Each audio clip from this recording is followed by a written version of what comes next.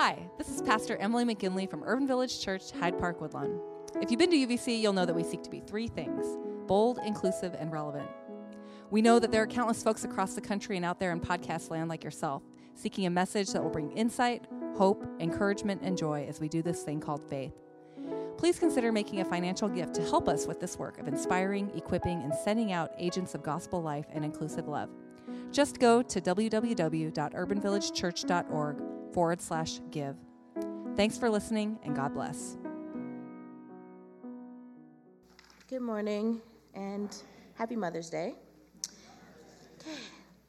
Listen carefully to these words from Mark chapter 5, verses 25 through 34, to hear what God is saying through them. A woman was there who had been bleeding for 12 years. She had suffered a lot under the care of many doctors and had spent everything she had without getting any better. In fact, she had gotten worse. Because she had heard about Jesus, she came up behind him in the crowd and touched his clothes. She was thinking, if I can just touch his clothes, I'll be healed. Her bleeding stopped immediately, and she sensed in her body that her illness had been healed. At that very moment, Jesus recognized that power had gone out from him. He turned around in the crowd and said, "Who touched my clothes?" His disciples said to him, "Don't you see the crowd pressing against you? Yet you ask, 'Who touched me?'" But Jesus looked around carefully to see who had done it. The woman, full of fear and trembling, came forward. Knowing what had happened to her, she fell down in front of Jesus and told him the whole truth. He responded, "Daughter, your faith has healed you. Go in peace, healed from your disease." May God add a blessing to the reading, hearing, and understanding of these words. Good morning, everyone.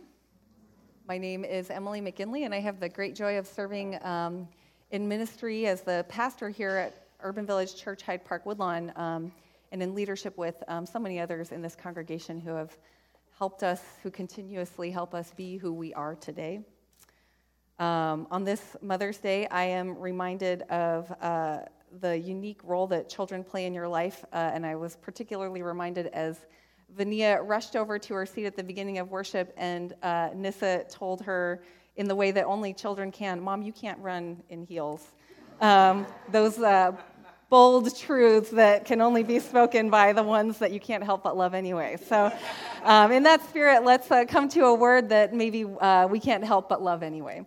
God, we give you thanks for this opportunity to come together to dive deep into who you are and how you are, not just in this world, but within each one of us. And so we ask that you would speak through me, in spite of me, and help us all to leave this space with a fuller cup and a deeper understanding of your creative, imaginative, daring work in this world. In Jesus' name we pray. Amen. About a month ago, I read a blog post by an old college friend of mine who actually lives in Chicago, but we don't see each other that frequently. She was married 3 years ago, and she's been battling melanoma for longer than that, and so it's been a run for her. And among the many discomforts of such an aggressive form of cancer that has been widespread in her body that she's blogged about, there was one that I, and maybe you too, hadn't really ever thought about in regards to cancer: sex. She says, "By the time I got my pain under control and started some oral chemo treatment, I was prescribed a mood stabilizer to help with the emotional ups and downs that come with being sick. It didn't occur to me that one of the moods it would control would be my libido. Without even realizing it, sex simply stopped crossing my mind. I wasn't actively against it, I just stopped thinking about it. That was until my boyfriend started testing the waters with a few this could lead to boning moves. And it was then that I would realize that I hadn't had sex in a while. I knew that I should want to have sex, but I just felt so indifferent to it, and this baffled me." Libido issues, of course, were just the tip of the iceberg when it came to cancer and sex. She went on to talk about feeling unattractive, feeling pain in her body from the various tumors, premature menopause, and oh so much more. So what happens when our bodies fail us? Well, this is our question today. It's also the question that the woman at the center of our scripture has been asking for about 12 years. Let's call her Margaret. I don't want to keep calling her the bleeding woman.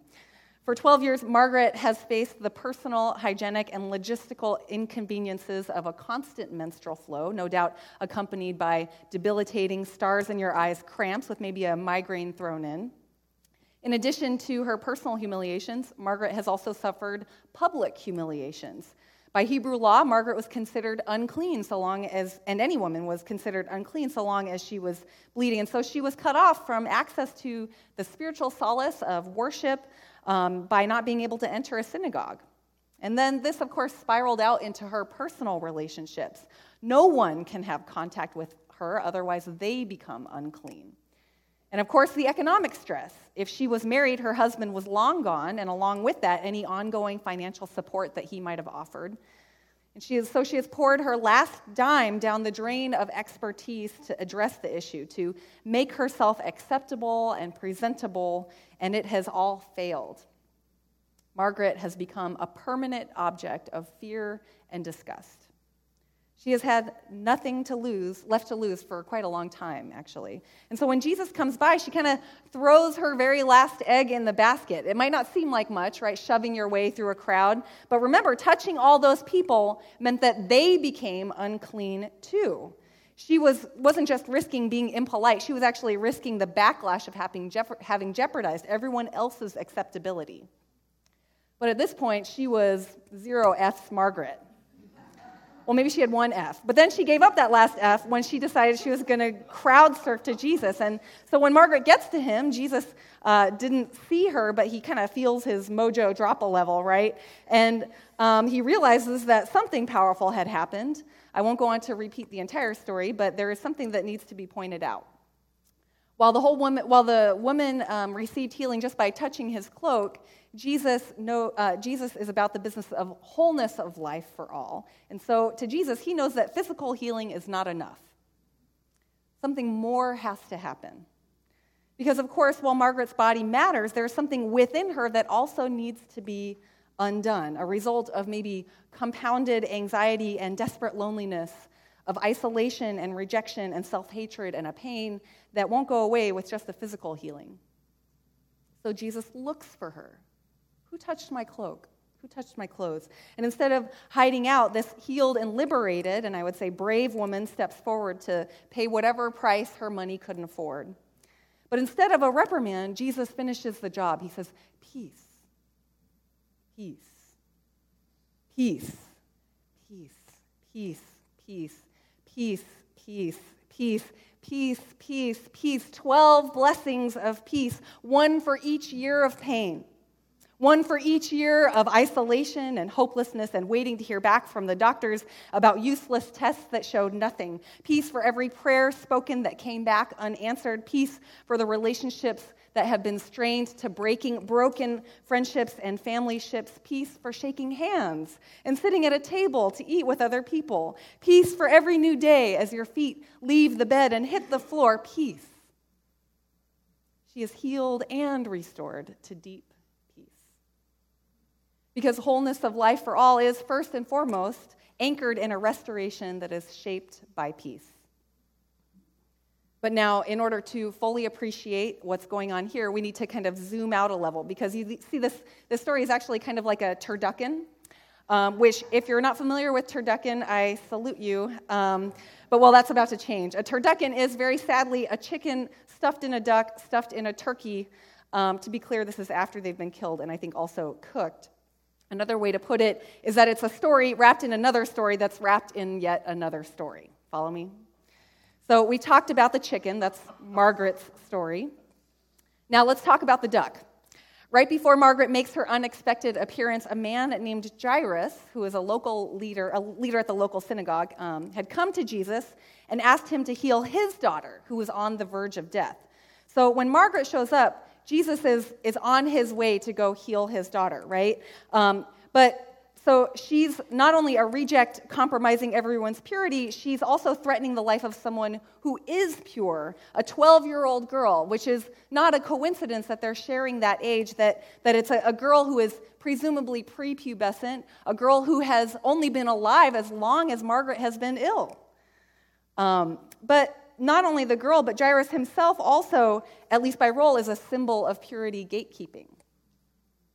Can you imagine how angry he might have become after he realizes that this woman has delayed Jesus, that her distraction has let too much time pass? Can you imagine the deepened disgust and anger that might just be starting to sprout among the crowd? This rejected woman who had the audacity to shove her way through, putting everyone else at risk for rejection, and then going on to steal an innocent girl's blessing. And this is a moment in Scripture where one of Jesus' primary ministry principles are revealed. Because in Caesar's economy, and maybe in ours, when one person gets something, that automatically means someone else didn't get it, right? I got the promotion, which means you lost out. You got the scholarship, which means I didn't get the opportunity. Or as Tupac put it, I made a G today, but you made it in a sleazy way. I got to get paid. Well, hey, that's the way it is, right? Well, that might be the way it is, but in this story and to us today, Jesus is saying that that's not the way it has to be. This is the first thing I want to highlight about this story. In a world of tit for tat, of this for that, Jesus is once again all about the business of yes and. Because he hears the reports about Jairus' daughter and is like, walk with me. They head to Jairus' house where his daughter lies, and everyone is freaking out, and they laugh at him when he tells them that she's just sleeping. He brings her parents and the disciples into her room. He takes her hand as she lies on her bed and says, Talita cum, which basically means, girl, get up. And up she goes. This brings me to my first point. God's way is much more creative, much more expansive and generous. Caesar's economy is not God's economy, and our narrow, scarcity-oriented thinking can shrink our imaginations and leave us missing out on our blessing. That's my first point. And this means that God's way invites new avenues for understanding how to be in relationship with ourselves and with one another. We don't have to live in a tit-for-tat, this-for-that mindset. We can exercise creativity and imagination about what it means to share our resources, whether those resources are like God's power at work in our lives, that someone else's blessing, someone else's well-being does not mean less blessing for me, that my physical shortcomings mean I can't experience wholeness of life for all, that something new or different or life-changing can't emerge because I am, as perceived by others, less than. And if you need proof, here it is. I recently saw this video of someone giving sign interpretation to a performance by Snoop Dogg that I just had to show. So they can snatch these locks out and put my hair in a bun. Word. She love it when I get to crimping and spitting this back and make me fixing thinking. I don't know what you heard about me, but a bitch can't get a blood about me. I drive a Cadillac for a car cause I'm a chick, cause I'm a say what? I don't know what you heard about me, but a bitch can't get a blood about me. I drive a Cadillac for a car cause I'm a chick, cause I'm a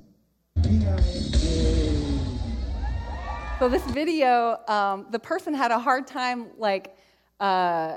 keeping their camera on. If you keep watching it, they had a hard time keeping their camera on Snoop because they were so captivated. And then there's another person who's up front is just like straight up just videotaping her because it's fascinating to see someone signing, especially to a concert like that, right? She adds a whole nother dimension to the performance, don't you think? Just because we don't fit the norm, it doesn't prevent God from exercising a creative, expansive, and generous way for us to be with one another. That's my first point. Don't worry, there are only two. Zoom out even more, right? So back to the turducken. Margaret is the chicken. Jairus' daughter is the duck. Now I'm going to cheat a little and say that the turkey is actually two stories. One is the story of a man suffering from mental torment and self-harm, which happens just before the story of our scripture this morning. And this is a really powerful story, but what I want to highlight is that the key aspect of this man's suffering is revealed when Jesus asks the man its name, the spirit's name, and it answers Legion. And this tells us that the source of the man's torment could be located in government oppression because Legion was a reference to Caesar's ongoing military presence, Pax Romana in the area, military police. This man was so squeezed by policy that it had fractured his mental health and filled him with so much chaos that he started self-harming, bashing his head against rocks and howling all day and all night. Jesus casts the spirit of legion out of the man and restores him to himself so that he can live with inner freedom. His external situation hasn't changed. The policies are still the same. But he now has deep peace to be able to live his life in whatever space he might find himself. He's been entirely transformed. The other story of the turkey is Jesus' own rejection, which happens after our scripture passage today. And Mark describes the people of his hometown as being repulsed by him when he declares his ministry. Repulsed. These people knew his story and his whole family. Imagine the pain of being the object of repulsion by people who have known you for so long. Maybe some of you do. Each of these stories that I've shared about stand on their own, for sure, but they stand where they stand on purpose. On their own, they tell an individual story. You're probably like, why are you telling me so many Bible stories today, right? A story about chronic illness and desperation, a story about mental health and the impacts of governmental oppression, a story about rejection from your own people. Individually, they do stand on their own, but altogether, they tell a story about people who are experiencing real pain, people whose bodies and communities have failed and been failed. And this brings me to my second point. God's way does not mean that we get a pass on pain, at least on this side of heaven. This is really, I think, one of the more difficult truths for Christians to swallow. Shouldn't my faith get rid of my pain? All throughout the Gospels, including the passage today, we see Jesus healing people and saying things like, your faith has made you whole. So it's natural to assume that the quality of your faith directly impacts your health and wellness. And in some ways, and sometimes, that's true. If we had only read Margaret's story, that's what we might be inclined to believe. But not in all ways and not at all times, because Jesus gets rejected by his family and they don't welcome him back.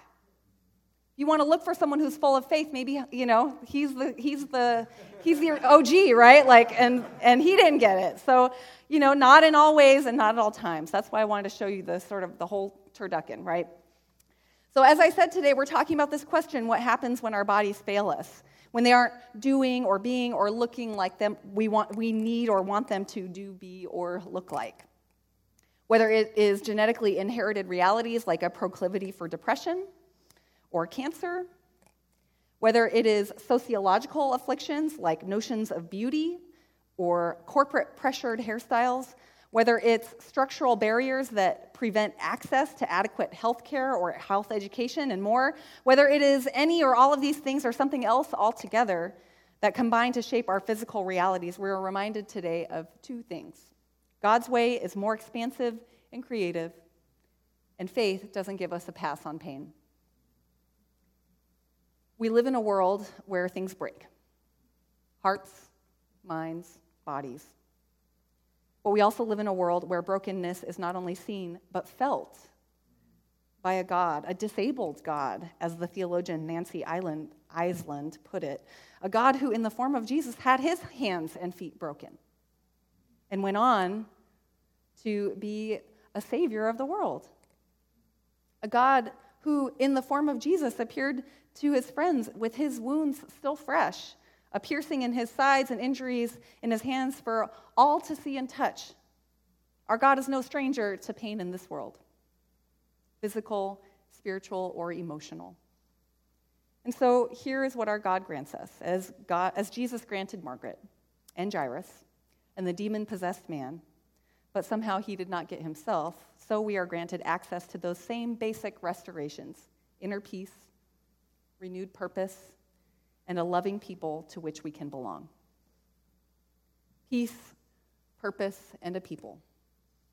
This is what God offers us when our bodies fail. We don't always get what we want, but we can get what we need. And for that, I say thanks be to God. Let us pray. God, we give you thanks that you give us the things that we need, and that you sit with us in unbearable pain and isolation and maybe not a small amount of humiliation when our bodies fail us. We thank you that you surround us and carry us not just in your own self, but in a community of people who surround one another and care for one another. So in those moments when We are well when we can hold the song.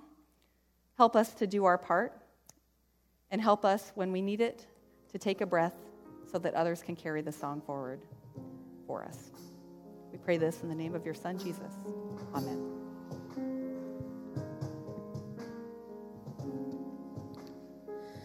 Be still, my soul, the Lord is on thy side. Bear patiently the cross of grief or pain. Leave to thy God to order and provide. In every change, she faithful will remain. Be still, my soul, they bless their heavenly friend. Through thorny ways leads to a joyful end. In you I rest, in you I found my hope, in you I trust. You never let me go. I place my life within your hands alone.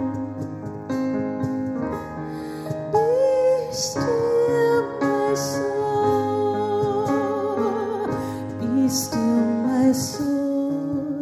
Thy God doth undertake to guide the future as she has the past. Thy hope, thy confidence, let nothing shake. All now mysterious shall be bright at last. Be still, my soul, the waves and winds do know her voice who ruled while Jesus dwelt below. In you I rest, in you I found my hope, in you I trust. You never let me go. I place my life within your hands alone. Be still, my soul. Be still, my soul. The hour is hastening on when we shall be forever with the Lord. When disappointed, grief and fear are gone, sorrow forgot, love's purest joys restored. Be still, my soul, when change and tears are past. All safe and blessed, we shall meet at last. In you I rest, in you I found my hope, in you I trust. You never let me go. You place my life within your hands alone. Be still, my soul. In you I rest, in you I found my hope,